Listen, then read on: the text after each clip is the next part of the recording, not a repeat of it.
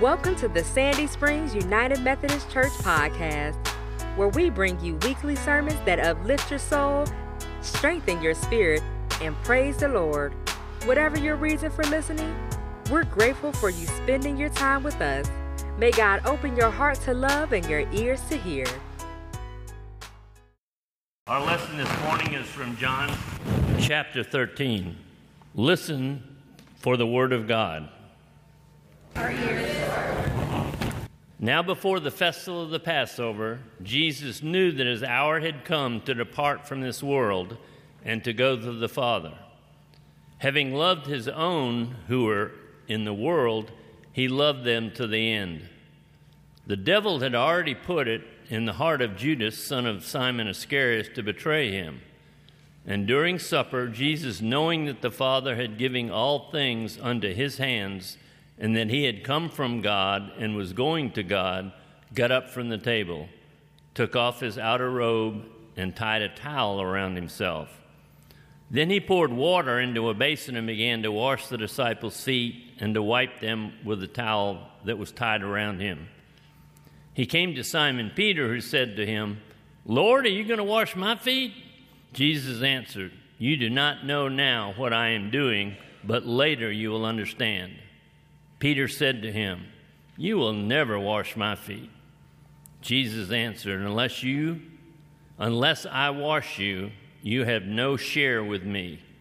Simon Peter said to him, "Lord, not my feet only, but also my hands and my head." Jesus said to him, "One who has bathed does not need to wash except for the feet, but is entirely clean. And you are clean, though not all of you." After he had washed their feet and had put on his robe and had returned to the table, he said to them, "Do you know what I have done to you? You call me teacher and Lord, and you are right, for that is what I am. So if I, your Lord and teacher, have washed your feet, you also ought to wash one another's feet. For I have set you an example that you also should do as I have done to you. Very truly I tell you, servants are not greater than their master, nor are messengers greater than the one who sent them."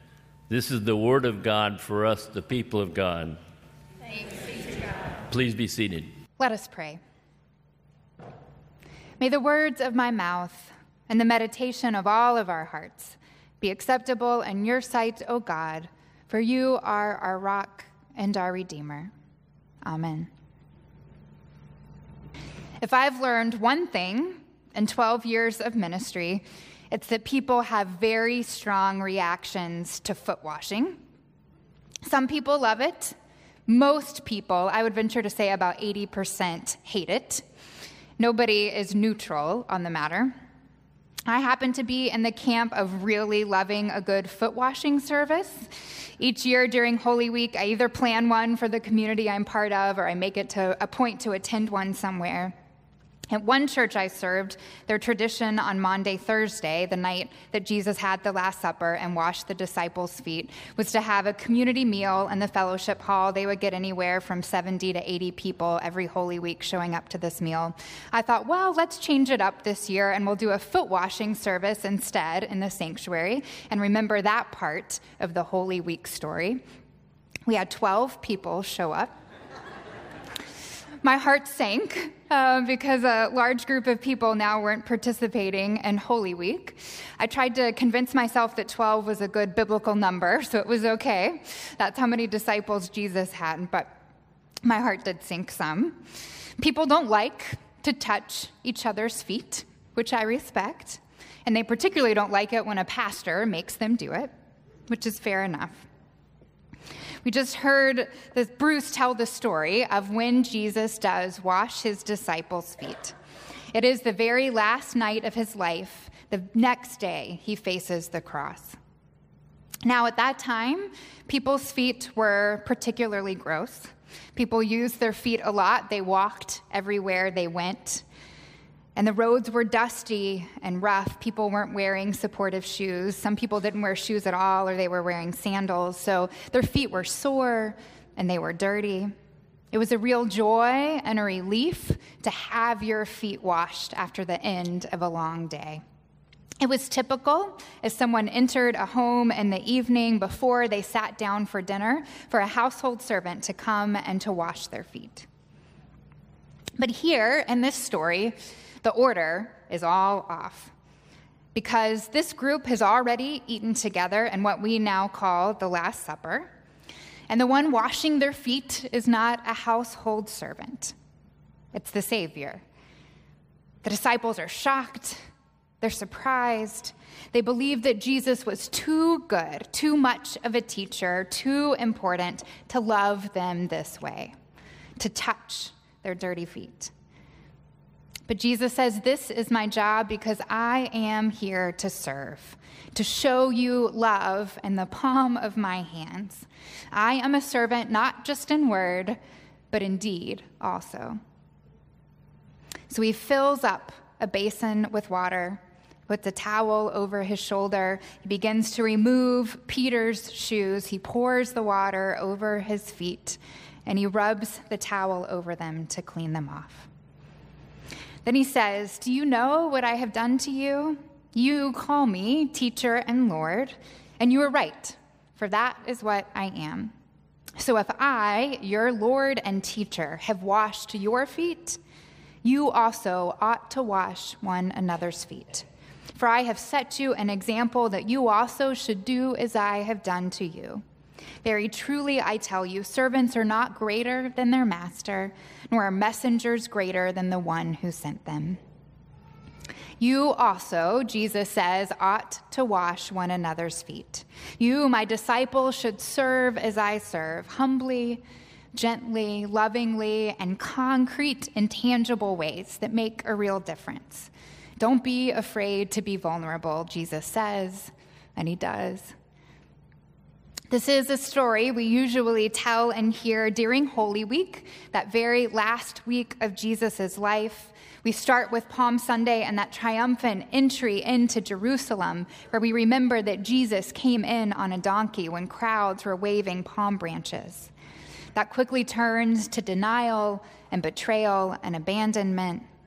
We walk with Jesus as he shares in the Last Supper with his disciples. He washes their feet.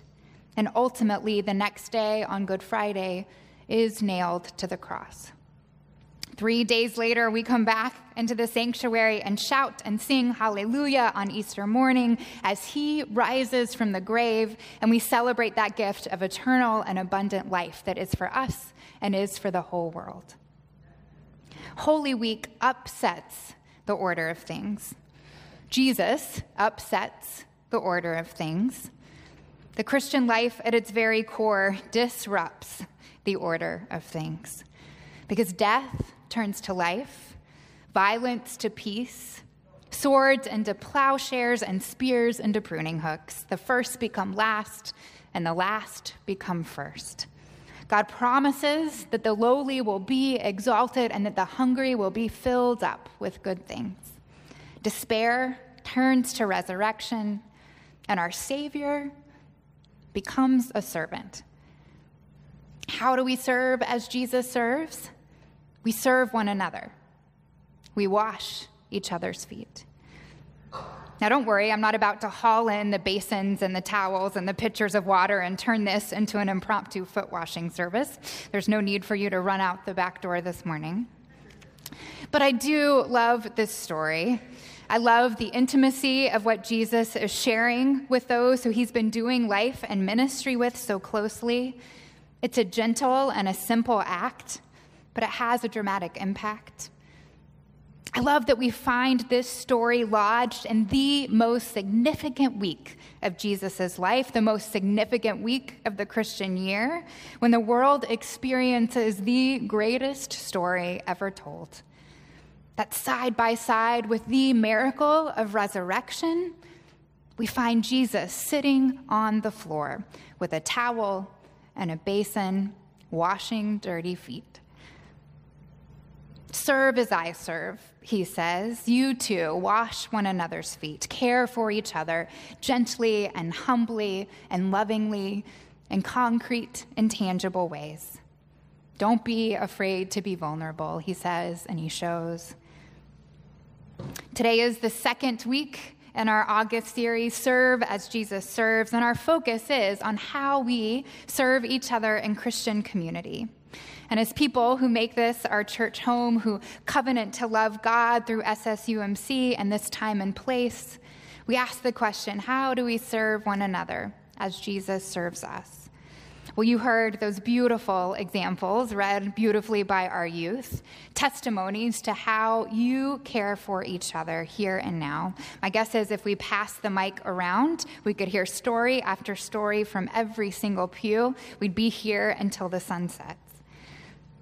I've only been here a month and a half, and I could share story after story that you have told me, that I have heard. I myself has experienced your love and your care and your grace, from cards and prayers before we started, to the ways that you stocked the parsonage, our home. You stocked our fridge, gave us all the needed supplies when we moved in, brought us flowers on the first day. The way that you love for my children so unconditionally. These are ways we make God's love tangible and concrete for each other, how we become the hands and feet of Christ for each other. When I think about care and Christian community, I think about Anne. I was pastor of a church in Midtown Atlanta, and one of the Sunday school classes there is called the Loyalty Class, and they certainly live up to their name. They had been gathering at this church for 50 years in some form or another, and this was a group, most of whom had been part of this class for that whole time. They started in young adulthood when they all lived in Midtown, and then they journeyed together through life's ups and downs, marriages and children and divorce, health crises, the loss of parents and spouses. They celebrated one another's joys. Well, Anne and her husband Tom had been part of that class since nearly the beginning, but somewhere in their adult life, they moved from Midtown Atlanta to Calhoun. Now, that is practically in Tennessee, but every single Sunday, Anne and Tom would continue to drive to Midtown Atlanta for Sunday school and for church. I never knew Tom because he died tragically and unexpectedly a few years before I got to that church. Now, Anne didn't know how to drive. Tom always did the driving. She never took a lesson in her life, never got her driver's license. So her Sunday school class, the loyalty class, on top of caring for her in all the ways that you do and the immediacy of grief, when she settled into her new normal without Tom, made a commitment of their own volition, without talking to her about it, that they would pick her up every single Sunday morning. They made a rotation. Somebody would drive all the way to Calhoun, pick her up, bring her down for Sunday school class, and then somebody else after church would commit to drive her back, and then they would drive home. They did this for a year and a half, every single Sunday. Remarkably, at 70, Anne decided she was going to get her driver's license. So she took a driver's test, she passed, and by the time I got there, she was driving herself. Serve as I serve, Jesus says. You too wash one another's feet. Care for each other humbly and gently, lovingly, in concrete and tangible ways. Don't be afraid to be vulnerable. The loyalty class was a witness to me about what it means to serve as Jesus serves. A few weeks ago, I had the privilege of visiting the men's group that meets here every Tuesday morning at 7:30 in the conference room.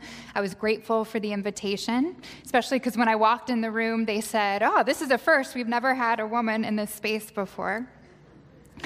We primarily spent our time with me just getting to know the people in the room and hearing what this group had meant to them and their own life and their own faith journey. And the specific stories told there, they're not my stories, and they're certainly not mine to tell. But as I heard them speak and reflected on my experience, I said to them, and I've said to others since, I said, this is church. This is, at its core, what it means to be followers of Jesus. They told stories of how week after week they show up and they grow spiritually with one another. They challenge each other. They also make a lot of room for grace and for love and for light to flow in. They're not afraid to be vulnerable. They serve together both at the church and outside the church.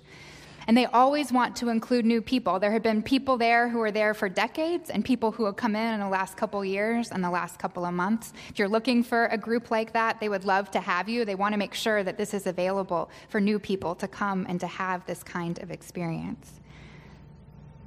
Serve as I serve, Jesus says. You too wash one another's feet. Care for each other humbly and gently and lovingly in concrete, intangible ways. Don't be afraid to be vulnerable in the midst of that. Last week, if you were here, our theme was serve as Jesus serves, serve at the table. We explored the ways that Jesus calls us to join with each other by sharing meals, and how in the midst of that, we know Jesus and the breaking of the bread. So often we care for one another in concrete, tangible act of sharing in a meal. We become the hands and feet of Jesus when we serve up macaroni and cheese, when we pour sweet tea. I'll never forget being at my parents' house the night that my grandmother had died very early that morning. People had started to gather, family from down the block, but also people from all over the country who had flown in. We were sad and tired. We were grateful to be together. And then, of course, as the evening drew on, we became hungry. My mother, of course, had no bandwidth to cook or to provide food for us that were there. And suddenly someone from my parents' church showed up, and he had a big platter of Chick-fil-A chicken nuggets, a big tray of fruit, and lemonade. And it felt like manna from God. It seems like a simple act, but it was a miracle to all of us that evening. Serve as I serve, Jesus says. You too wash one another's feet. Care for each other humbly and gently and lovingly in tangible ways. Don't be afraid to be vulnerable. I think I love the story of foot washing so much because it is concrete. It's tangible. Resurrection is indeed the greatest gift that the world has ever known, but it can be hard to talk about. It can be hard to understand, which is why in the very week of Jesus' death and resurrection, the cross and the empty tomb, he engages in concrete, tangible acts. He eats a meal with his disciples and says, "Do this every time that you eat and that you drink daily in remembrance of me." He washes their feet and says, "Do this for and with one another as often as you can." When we care for each other concretely, that is when we see glimpses of resurrection here on earth, of life, of abundant love, of grace and mercy beyond anything we could ask for or imagine. We may not be able to describe resurrection coherently with words, but we do know how to show up. And we show God's gift of new life to each other in casseroles and prayer shawls and rides to the doctor and notes received in the midst of grief and backpack blessings and intercessory prayer gatherings and confirmation mentors and invitations to join a United Methodist Women's Circle. Christian community is far from perfect. I'm not going to stand up here and idealize it. Nadia Bolz-Weber, who's a Lutheran pastor based in Colorado, always says when a new person joins her church, she says, "Before you join, I need you to know this. We will disappoint you."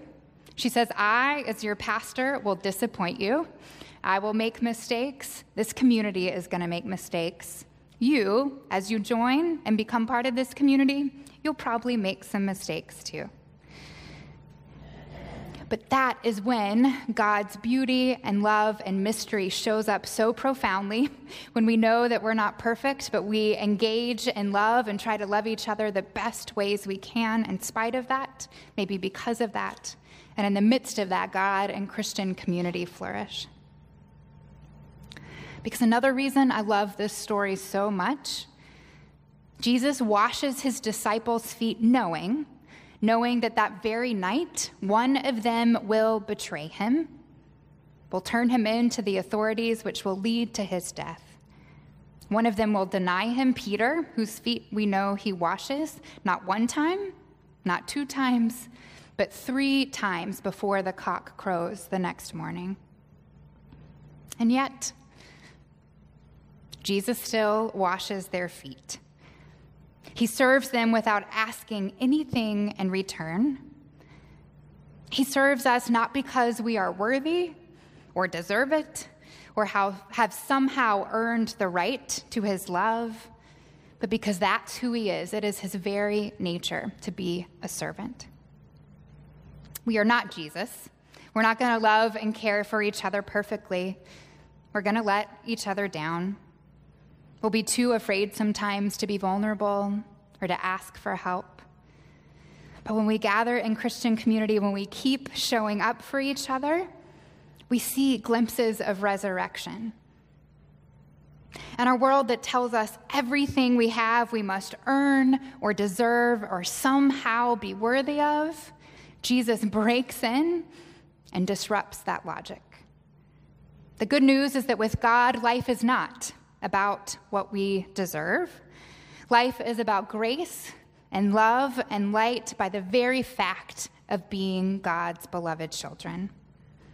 The Christian life at its very core disrupts the order of things. Death turns to life. Violence turns to peace. Swords into plowshares and spears into pruning hooks. Death turns to life. The first become last, and the last shall become first. God promises that the lowly will be exalted and that the hungry will be filled up with good things. Our cries of despair are met with resurrection. And our Savior, the Savior of the whole world, becomes a servant. Thanks be to God. Amen. As you go from this place, leave with this blessing. Go forth knowing and believing that you are loved, that God serves us unconditionally. As we know this truth, may we be emboldened and empowered to live out of that good news by being the hands and feet of Christ for each other. Go forth with his peace. Amen. Thank you for listening to the Sandy Springs United Methodist Church podcast. We hope that you have found our podcast helpful and hope to be in ministry not only to you, but with you. For more information about Sandy Springs United Methodist Church, please visit www.ssumc.org. Until next time, may God bless you.